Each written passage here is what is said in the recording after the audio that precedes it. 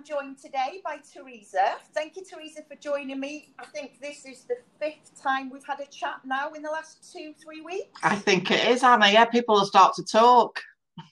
Absolutely. But it's always a pleasure. Always a pleasure. Pleasure is definitely mine, Anna. Definitely. So we've had some great feedback for your workshops that you've delivered. If you can touch quickly on what you've delivered for the Hub. Absolutely, yeah. I thank you for saying I've had great feedback. I've really enjoyed doing them, and I think they're not in the order I've done them, but I've done.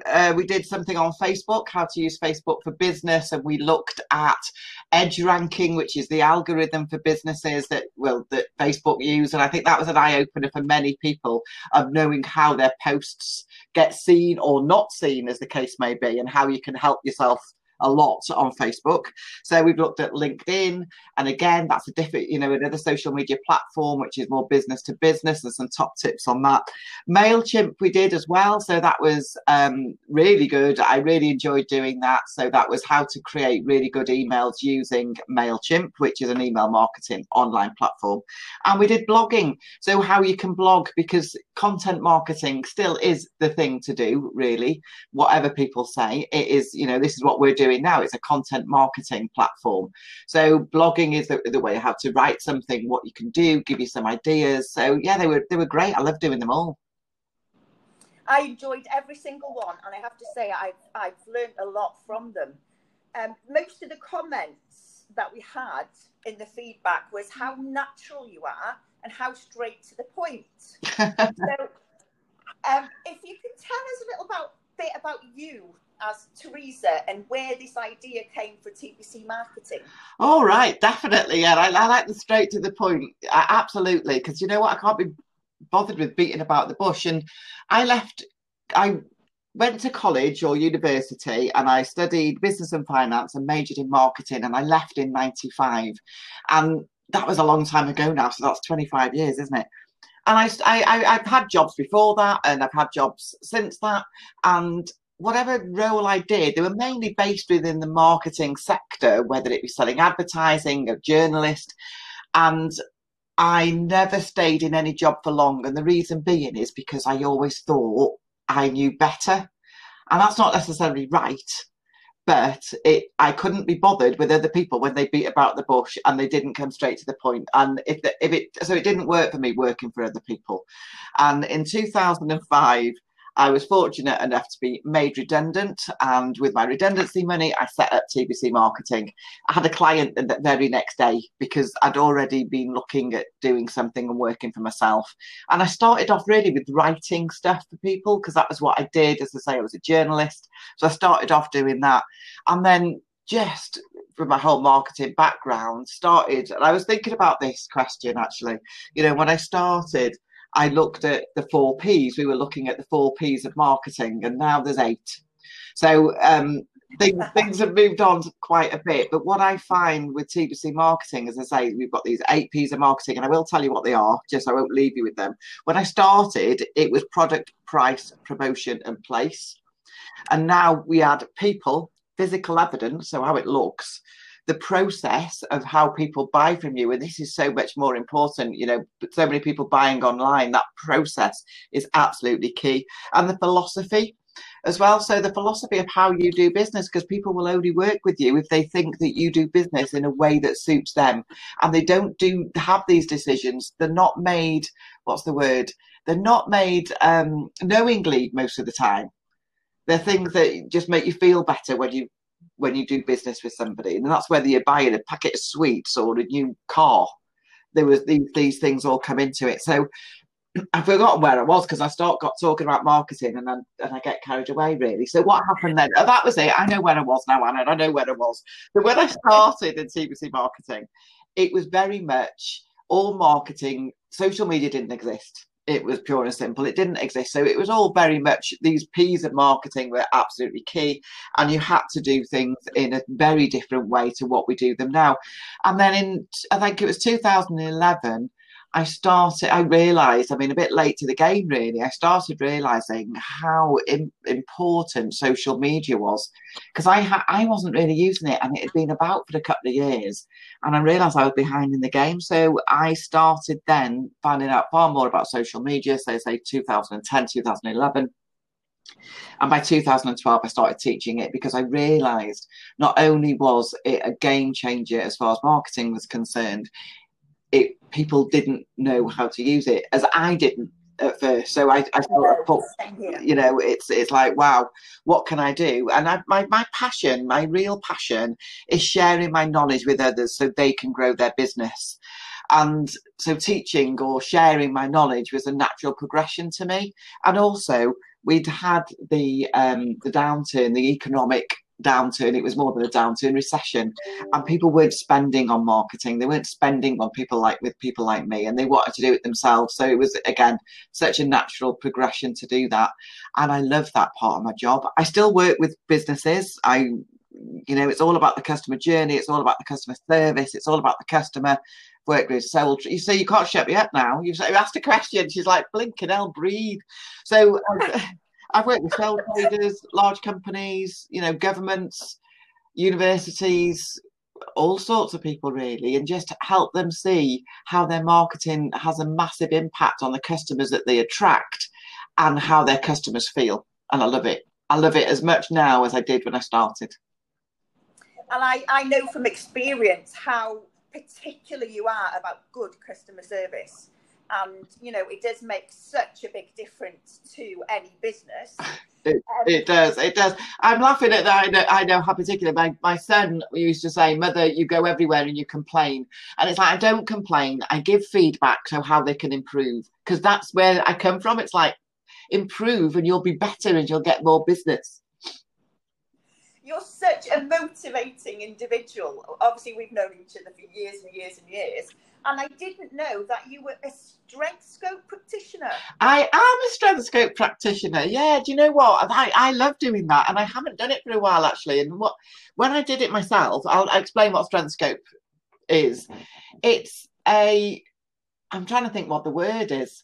I can't think, but basically it tells you what your strengths are as a person. So, if you can do things there with what your strengths, what career you should do. There's lots of these things about that you should do, but StrengthScope for me was an absolute game changer for one, how I saw myself and how I am in business and how my business developed. And my strengths, I didn't know you were going to ask that question, and I'm trying to think of my strengths off the top of my head, and I have got them. So they are courage. So I'm brave enough to do things, and that's why to me, when I setting up my own business, it needed bravery, and I did it.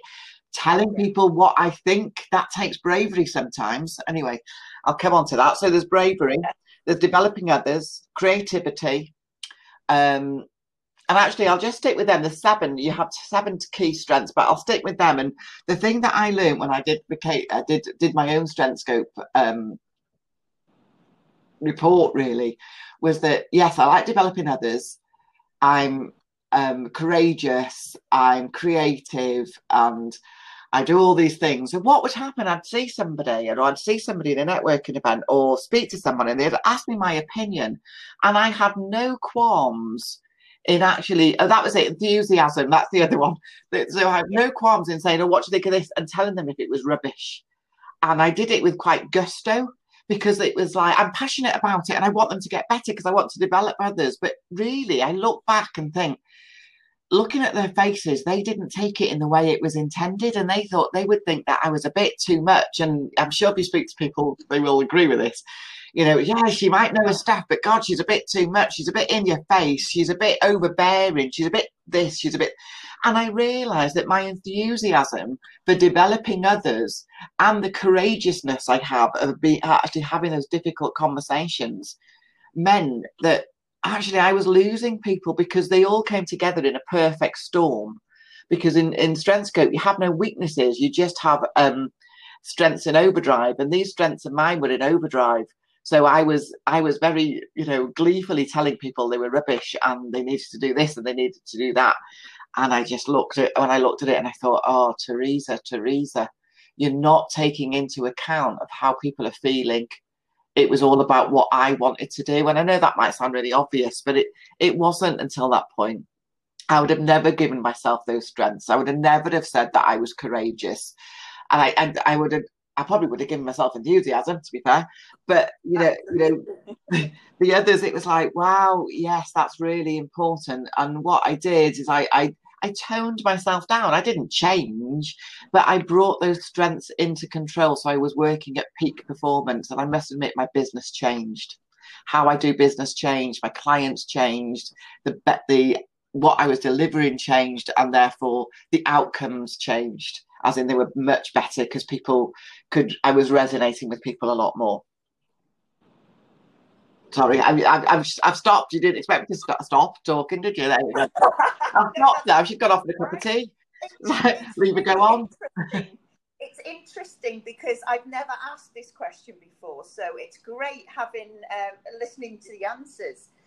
What I'd ask you now is, what 5 tips do you give to businesses for successful communication? Right. I've got 5. There's lots, but these are my top 5. The first thing I'd say is be clear with your messages. Never assume people know about you or your business.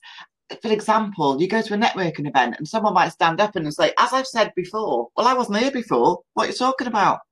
So never assume that people know about you and your business, and always come. So whether this is on social media, whether this is an email, whether you're talking about it, whether you're writing about it, always give a bit of an introduction to who you are and what you do within every post. And I don't mean that as a massive thing, but just don't do an assumption. So that's a really big thing for me. Don't assume that people know or understand your business.